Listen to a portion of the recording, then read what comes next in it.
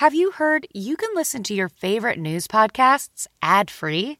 Good news. With Amazon Music, you have access to the largest catalog of ad-free top podcasts included with your Prime membership. To start listening, download the Amazon Music app or visit amazon.com/news ad free. That's amazon.com/news ad free and catch up on the latest episodes without the ads. You are listening to Red Carpet Rendezvous with your host, Lauren Conlon.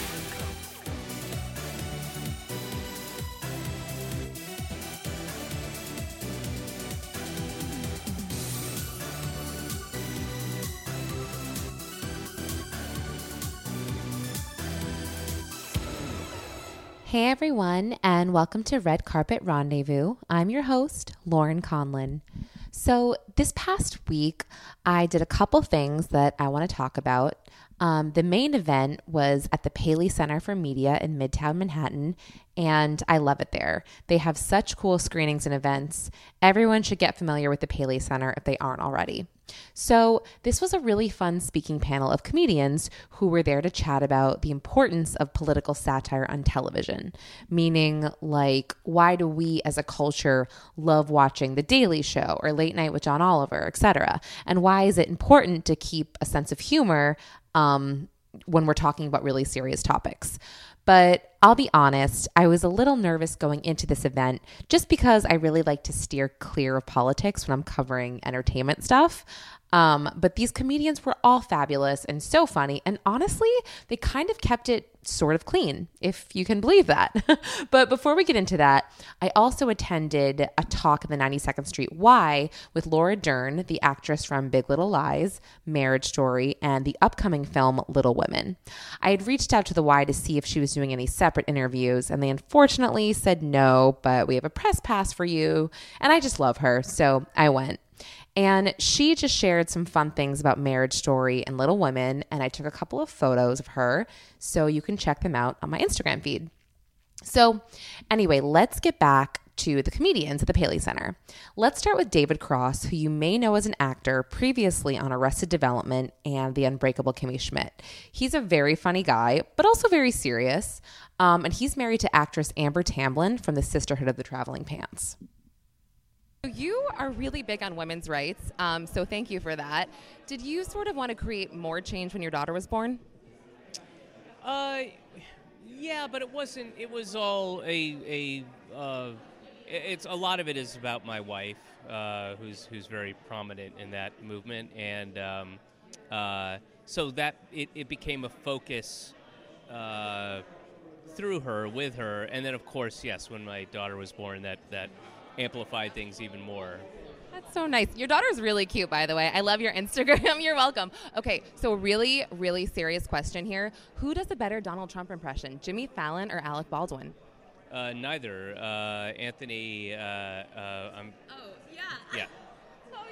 Who are you talking about? And I can't. His last name. I'm so sorry. Adamat. David was referring to Anthony Adamanyuk. I'm not sure if I'm pronouncing that right, but that's who he was talking about. Okay, carry on, David. Look, I got visited by the Secret Service because of a bit I did in my last special. No way. Yeah. Can you tell me about that? It's the very end, almost the very end of the last special I did called Oh Come On, and I won't give away the thing, but it has something to do with Trump and a fantasy that I have, and yeah, I got visited by the Secret Service, and that could have been a potentially pretty bad, but it was it was a joke. But did you feel kind of badass too? A little bit, yeah. I like that. That's hot, David. I don't know. To me, that's hot. Yeah, I'm admitting it. Yeah. You're so funny. I love you on Kimmy Schmidt, by the way. Thanks. Yeah, you were awesome with that. I mean, you're an awesome guy overall, so. Thank you. Thank you very much. Have a great night, okay? Right. Thanks. David Cross, cool guy, has a fantasy about Trump that got him visited by the Secret Service. I guess watch his comedy special to find out what that is. Next, I spoke with Felonious Munk, who is an actor and a comedian that's on The Nightly Show on Comedy Central, and most recently, the second season of Easy on Netflix. So you have a toddler, and to me, that is the best form of comedy. Do you feel the same way? No, I feel like it's the best form of not sleeping. It's my favorite thing. Well, I will say that since he's been born, probably 20% of my material is centered around something he's done, something he's said, something that I feel because he exists. It's it's a different way of looking at life. You get to revisit the things you learned the first time. So it's fun. I'm tired though. A lot of this is sleepy. Anything funny that he said in the past week or so?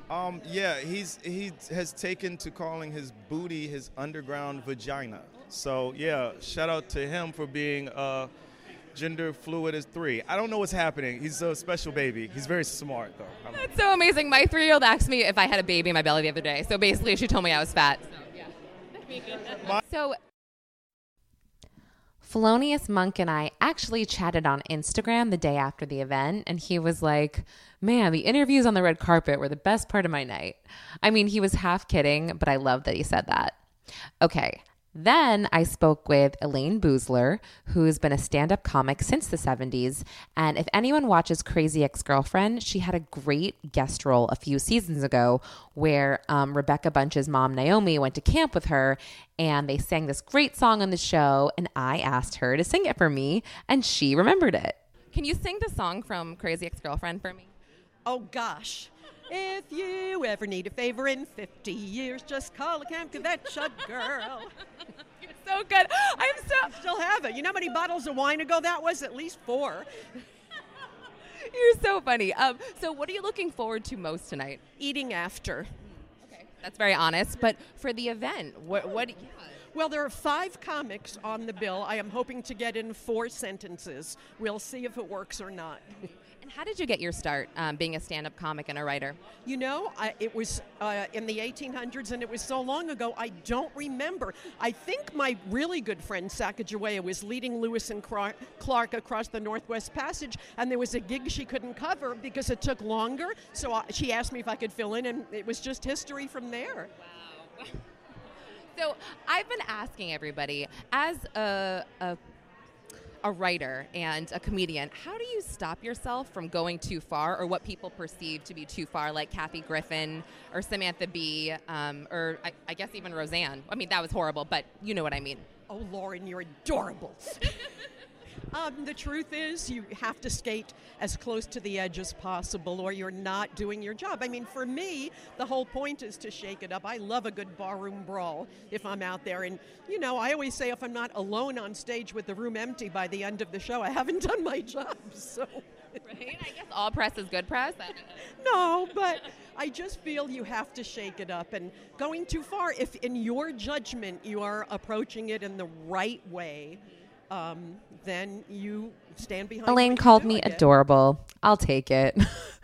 Okay, now Dave Smith, who is legit hilarious. And if you don't know Dave Smith, because why would you? He has the most generic name on the planet. He's also a stand-up comic and a regular on the Greg Gutfeld show on Fox and has a podcast called Part of the Problem. Question for you. Absolutely. Okay, so your name is Dave Smith. And you're like a public figure. Have you ever thought about changing your name to something like, I don't know? Well, I'm a Jew, and my name is Dave Smith, so my family already did their job to change their name. This was our, attempt to blend in, not ruffle any feathers, just, go with the Dave Smith. Can't blame the whole banking collapse on my family. We're just a couple of Smiths. Yeah, we make stuff. What are you talking about, We don't subvert society. So that's it. I'm sticking with Smith. Okay, fine. You know what? I'll buy that. What are you most excited for tonight for this event? I don't know. I have no idea what this event is going to be. I'm excited. They had beer in the green room, so that's pretty exciting for me. Can you do your best Trump impression for me? Trump impression? Oh, I don't want to do a Trump impression. Okay, so well, it's been done. Okay. Everyone's had. Who does the best Trump impression? Oh man, I can't remember the guy's name. I'm blanking on his name, but there was this guy who used to come on Red Eye on Fox News who did the best Trump impression I've ever seen, but I can't remember his name, so that's not going to be a good answer. That's okay. No problem. If you had your own late night talk show, what would it be called and who would your first guest be? It would be called Canceled, because it would be canceled after the first episode. I'm sure of it. We wouldn't make it, we'd call it Won't Make It Past Pilot. That would be the show. Okay, well, thank you so much. No problem. My pleasure. I don't believe that, though, but... That last part killed me. He just answered me so quickly. It was so funny. Like he was expecting me to ask that question, but obviously I know he wasn't. But yeah, loved that answer. Canceled. That's what my talk show would be. Last but not least, I spoke to Liz Winstead, who is actually the co-creator and writer on The Daily Show. She put up an Instagram post right before the event of this guy's shirt when she was getting on the subway, and his shirt said, "Shut up and submit." And her caption was, "Things are great." So that had me laughing because I was on Instagram right before the interview, and I said something to her. Your Instagram is so funny. I just saw a post you did. I was cracking up about that guy's shirt on the subway. I mean, that just happened 5 seconds ago. I know, I'm good. And I know, well, it's like the doors closed, and it was like, camera, get that camera. So, and then you're praying that you can make it big enough. And, I like to capture moments of people's inhumanity. I love it. And I'm curious, how did you get your start as, a comedic writer and a stand-up comic? I'm the youngest of 5 kids from a Catholic family, so basically I had to find some place where I could complete a sentence, and the stage happened to be that place, and they wouldn't let me be a priest. So those were my 2 options, and I went with comedian. Okay, so as a comedian, how do you kind of stop yourself from going too far, like Kathy Griffin or Samantha Bee or even Roseanne? I don't know. When we talk about what's too far and what isn't too far, an audience decides that. So for me, I'm sure there's people that have said I've gone too far a bunch of times. I run an abortion rights organization and I'm a comedian. People think that's too much, right? So what I would say is I carefully plan what I'm going to say, and I know my own line, and I know if I've crossed it and people say you've crossed the line and I hear them and I think that makes sense, you want to know what? I should have thought that through. I'll take it back. But if I feel like you want to know what, that makes a really strong point and I disagree with you, I'll stand behind what I wrote. So I hope you guys got a few laughs from this week's episode. I know it was a little different. Oh, I also saw Frozen 2 with my daughter, who is 3.5, and it was amazing. We ended up seeing it twice. And I would say go see it even if you don't have kids. The music is so catchy. I don't know how they keep doing this to us, getting us so hooked, but they do. We're also a little late to the party, but we also saw Aladdin on Broadway, and my daughter liked it a lot, but I would maybe wait to take your kids to see a show like this that's, 2.5 hours when they're 5 or 6. But don't get me wrong, she did great, but I also had like pretzels and lollipops on hand. We also got to go backstage, and apparently the genie lamp is like 14 karat gold and worth like $7,000. So leave it to Disney. Anyway, that's all for today. If you want to take a look at some pictures from this week, again, go to my Instagram at Red Carpet Rendezvous Podcast and follow me, or watch videos on my YouTube channel, which is the same name. And don't forget to subscribe and download on Apple. Thanks for listening. Until next week.